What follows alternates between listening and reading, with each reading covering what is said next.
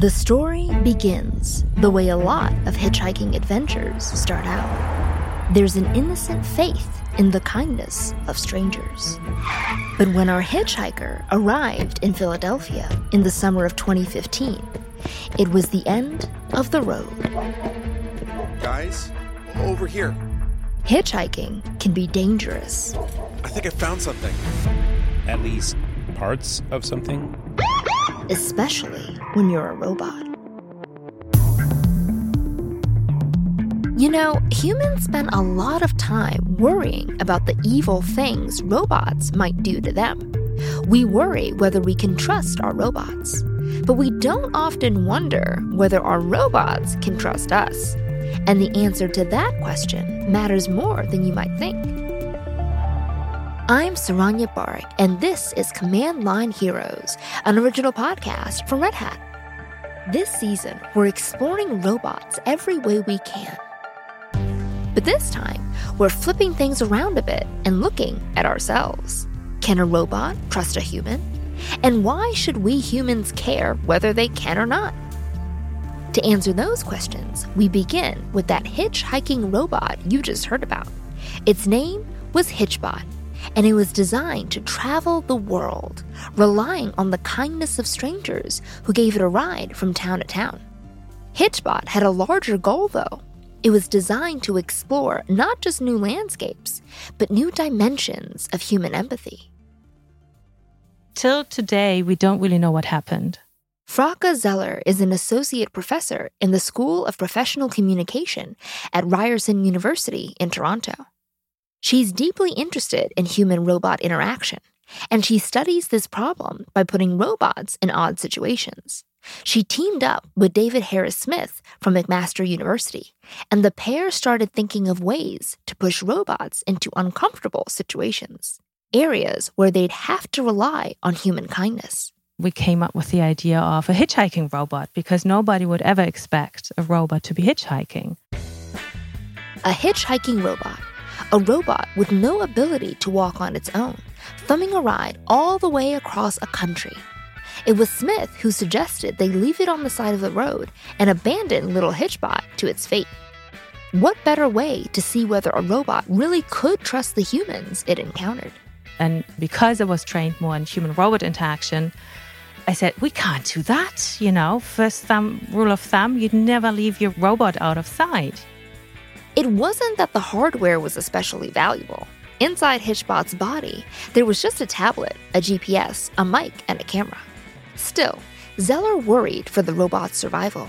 To make Hitchbot's travels as safe as possible, she knew they'd have to appeal to basic human empathy. Step 1. Zeller wanted the body of the robot to be unintimidating, and they went all in on that idea. We wanted people to not fear there's something absolutely alien and super shiny, so that you might be more intimidated actually to touch it because you might break it. Yard sale chic. We want people to see something they all know, right? They have in their basements. So there was a beer cooler was the body, and it had pool noodles as arms and legs, rubber boots, and the face was a cake saver. People think that was such a cheap project. It wasn't. It was the brains of Hitchbot that took a lot of effort. Custom-designed software lived inside that beer cooler body. But yeah, the body itself was, as Zeller put it, yard sale chic. The robot would have to be carried into cars and back out onto the road. It gets stuck sitting on gravel, mud, dirt. But this helplessness was by design. We decided to have a size of a, let's say, 5-6-year-old child, so that people would form some kind of trust, but also, hopefully, that it would convince people it needs help. Two things are happening here. Hitchbot is being embodied, for one. It has a real body that's designed to inspire care. But also, Hitchbot's circumstances encourage physical interaction. You have to help with things like seatbelts. You have to take on some responsibility. And to Zeller's surprise, once Hitchbot started traveling on its own, the general public found new ways to encourage empathy. They started to paint eyebrows and eyelashes on it, and, nail polish. And they designed jewelry for the robot. It even came back once with a little backpack. Thanks to that custom software in its brain, Hitchbot could chat with strangers. They could ask it where it was headed, where it was from. You wouldn't believe how many people started to get really concerned on social media. Lots of people said, oh, I'm so close to just jump in my car and drive there and try to find it, make sure it's okay. It was amazing. It was really wonderful. Some robot purists missed the point, though. It was so low-key, they weren't impressed. Many people kept telling us, it's not a robot. And I said, it is. Because a robot has to have at least one moving part. And that was the arm with the thumb going up for hitchhiking, right? But I think that really helped with the trust building because there weren't any unforeseen movements or sudden movements. Zella wasn't trying to impress the crew at NASA or compete with the dancing robots of Boston Dynamics. She was trying to inspire care and love. To make that happen, embodiment and physical interaction did a lot of the work. She also had a secret bonus tool to work with: social media. After all, she teaches professional communication. Designing social media strategies is part of her work. And soon, Hitchbot had a massive online following. We did find out that we had thousands of people forming a connection, being really interested, being worried, about the robot and following it every day, who never actually physically met the robot. So things were going well. They were going amazingly. Hitchbot made its way across Canada. It made its way across Germany next, and then the Netherlands. The world seemed to be rooting for this little mechanical pal with its pool noodle arms. Hello, I am Hitchbot. We did hear from so many people in the US, bring it to the US. We can do that too. That would be lovely. This summer I am traveling across the United States of America, from Boston to San Francisco. So eventually, Zella's team did bring Hitchbot to the States. It was once again left on the side of the road. This time near Boston. By now, it had become something of a celebrity. And who knows, maybe it was that fame that changed everything. Maybe Hitchbot, as a well-known robot, couldn't give off the same kind of vulnerability from earlier days. All we really know is that all that trust that humans had earned went suddenly, horribly missing. It seemed like another ordinary day when just outside Boston, Zella gave Hitchbot her usual farewell. She tapped it on the head and said, "Goodbye, Hitchbot." Never expecting an answer, of course. It said suddenly, "I think I changed my mind." Days later, Hitchbot was found, beaten on the ground. It had made it about a 5-hour drive from Boston to the streets of Philadelphia. There, somebody ripped it, limb from limb, and left it on the curb. There were no suspects, no leads, just a photo of the torn-apart robot, which was sent back to its makers. For Eli Schwartz, an IT professional from Massachusetts, that photo said it all. That is just the epitome of human society in a single photograph. This pure, innocent creature crushed under the weight of Pennsylvania. Eli is a pretty big Hitchbot fan. When he and his friends heard that Hitchbot had started its American journey in their home state, they were desperate to be of help along the way. They tracked Hitchbot's whereabouts as it began to ride west, waited, ready. So at this point, I had already gotten out and gotten gas. We had bought sandwiches at the store and put them in the fridge. And we were in full go bag mode. For Schwartz, the idea of taking care of Hitchbot was a beautiful thing. He planned to give it a ride all the way to DC. It was an interesting concept in and of itself, this sort of pure idealism that's we've built this pool noodle robot and it has no functions. There's no prize. There's no punishment. If you don't do it, it's just get it on its way. Just move this thing that is humanoid and, has its own personality and Twitter account to the other side of the country. Go. No rules. I thought that was noble. It's the most pure experiment. Ultimately, Schwartz and his friends missed their chance, and Hitchbot cruised onward to Pennsylvania, where, well, it met its end. Maybe the journey would have gone better if Schwartz had been able to pick it up. He was compelled to help. The single least threatening robot that I think has ever been designed by humans. And yet, someone didn't feel that way. Someone felt they needed to rip it apart, even behead it. The vandal was never caught, and Schwartz was left wondering, was Hitchbot's destruction an indictment of Americans? Was it an indictment of humans in general? I remember being physically sad, genuinely gutted. So my first thought was, why are we like this? Why can't we have nice things? Zeller had to bring all her communication skills to bear after Hitchbot was destroyed. She suddenly needed a whole crisis communication strategy. They'd done such a good job inspiring empathy for Hitchbot that when it was destroyed, the world began mourning. We weren't prepared at all for the huge wave of emotion, and people were so sad. And again, expressed their sadness and mourning. They talked about this through their creativity. So we had lots of songs being sent to us, images, pictures, everything. It was wonderful, in a way, heartbreaking, of course. One child even sent Zella a couple of dollars in the mail, hoping it would help her build Hitchbot again. So how did this happen? If so many people loved Hitchbot, why the sudden violence? It turns out that no matter how much embodiment and physical interaction you build into a robot, there's always an underlying risk, a threat. For all the care robots can elicit from us, they can also elicit a brutal and violent response. It could be science fiction. They've seen too many Terminator movies. I don't know. Julie Carpenter is a research fellow at California Polytechnic State University. She studies human behavior toward emerging technologies. She offered several possible reasons why humans would betray a robot's trust. We might not recognize the robot as somebody's possession. Lack of really understanding that the robot is not autonomous, so it's private property. Or we might be curious about pushing boundaries.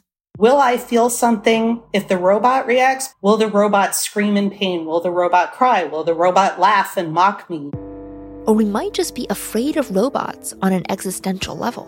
They could have more of a real concern about data collection and privacy issues, and they're like, I didn't consent to be part of this. We see that sometimes when people attack security robots in stores.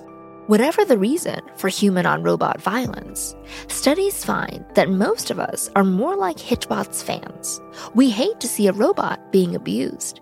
And Carpenter's research has actually found humans very often take stewardship over robots, even start feeling protective of them like pets.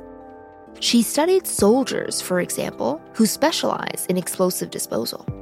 They work alongside squat little robots that look like miniature tanks. And these soldiers start off thinking of the robots as a simple tool. But soon, they form an attachment. It moves. Animation, we learned, and how something moves in your space as if it has intent, because the robot, in this case, does have intent. It has a goal it's following through with. And something in us just goes, oh, this thing looks like it's got internal motivation and thinking.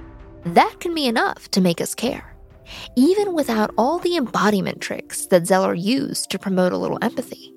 But Carpenter is quick to point out that, ultimately, it's the human side of this trust relationship that really matters. They're not going to trust us because they're not sentient. They just simply follow goals, their own goals that we give them, and rules that they learn or follow.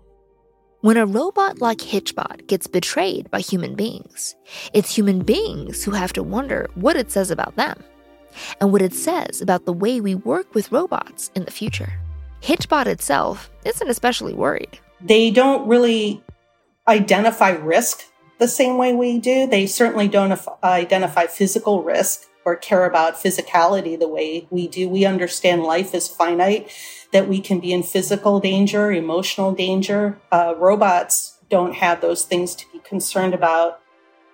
Breaching the trust of a robot really means that you're breaching the trust of all those humans who care about the robot. So when we ask whether humans can be trusted with a random vulnerable robot like Hitchbot, we're really asking whether humans are ready to support each other as we enter a robotic future. Pick it up. Yeah, just hitchhike. And there were instructions on what you do with it. And it's been to Germany, Netherlands, it's been across Canada. Der brüderlichen Liebe. Hitchbots Überreste werden zurück nach Kanada geschickt. Well, it's a sad end for a much-loved robot just 2 weeks into its U.S. tour. Funeral arrangements are yet to be made, but Hitchbot will be memorialized on its website. Even in its gruesome death, Hitchbot had become a media sensation. Fans around the world were downcast. Whoever had done this crime had gotten away with it, slinked back into the shadows, and all the trust, kindness, and care that Hitchbot had inspired seemed to be threatened.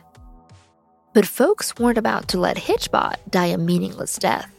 I can't get over how much people love robots. I really had no idea before that situation happened. When Hitchbot was destroyed, a lot of people living in Philadelphia felt their city was somehow responsible. It's a place with a reputation for being a bit rough, a little inhospitable to outsiders. Georgia Guthrie found herself at the center of a group that wanted to push back on those stereotypes. She worked at a place in Philly called The Hacktory, a makerspace where people could share tools and trade information about technology. And Guthrie thought The Hacktory might be able to respond to the attack on Hitchbot. The next day, I saw that there were probably like 5 articles, maybe more, in our local press, and then there was some national press talking about this Hitchbot situation. And so I started tweeting at the reporters who wrote the stories and saying, hey, we're a group in Philly, we're offering to fix the robot and send it on its way. And then it just snowballed. I could not believe where it went after that. The body parts were actually shipped back to Zella in Canada. So rebuilding Hitchbot wasn't in the cards. But Guthrie still didn't want to drop the idea. Our whole reason for existing was to be an accessible, friendly place for people to learn about technology, and then to have some technical thing that a lot of people loved be destroyed in our city. It just felt like we needed to respond. The mayor was calling her, worried about how this all looked. Others wanted to have a parade for Hitchbot. They wanted to make things right. So Guthrie decided to show the world that Philly cared about robots. They wouldn't use Hitchbot's actual name, that belonged to Zeller's team, but they brought an informal group together at the Hacktory to brainstorm ideas for a new kind of robot in Hitchbot's honor. A robot inspired by Hitchbot's travels. It would boast a programmable piece of software, one that could be shared with the whole world, and housed in any basic body. Their software could be built into a teddy bear, for example. Or, if you felt like borrowing Hitchbot's look, you could bring to life an old beer cooler with some pool noodle arms. The idea was you would have this kit and then you would give it to someone else, and then upon receiving it, they would have to do an act of kindness. And then they would share the act of kindness with some hashtags that we came up with. Our initial name for it was Philly Lovebot. Inspiring kindness in the memory of Hitchbot was a way to heal the city's relationship with robots and with itself. So in a way, Hitchbot did accomplish its goal.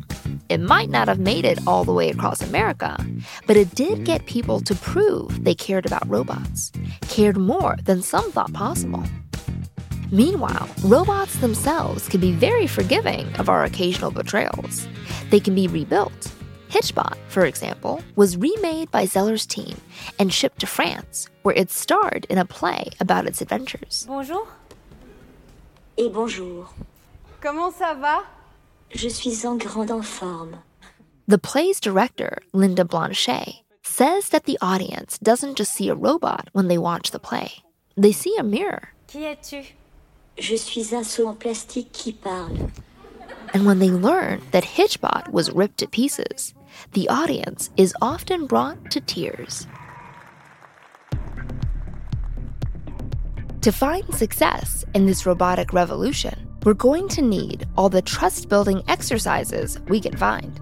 That's why experiments like Hitchbot are so much more than a quirky adventure. We're learning how to respect and care for robots. And that's going to make all the difference to the humans who rely on those robots down the road. And what about Hitchbot's Vandal, the robo-murderer who slipped back into the shadows? Folks like that might always be lurking around.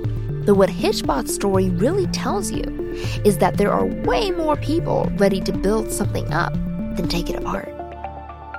Next time, the boundaries of trust get pushed to the limit. We're learning about robots that get turned into weapons. Who's responsible when good robots do bad things? To make sure you don't miss an episode, follow or subscribe wherever you get your podcasts. I'm Saranya Barik, and this is Command Line Heroes, an original podcast from Red Hat. Keep on coding.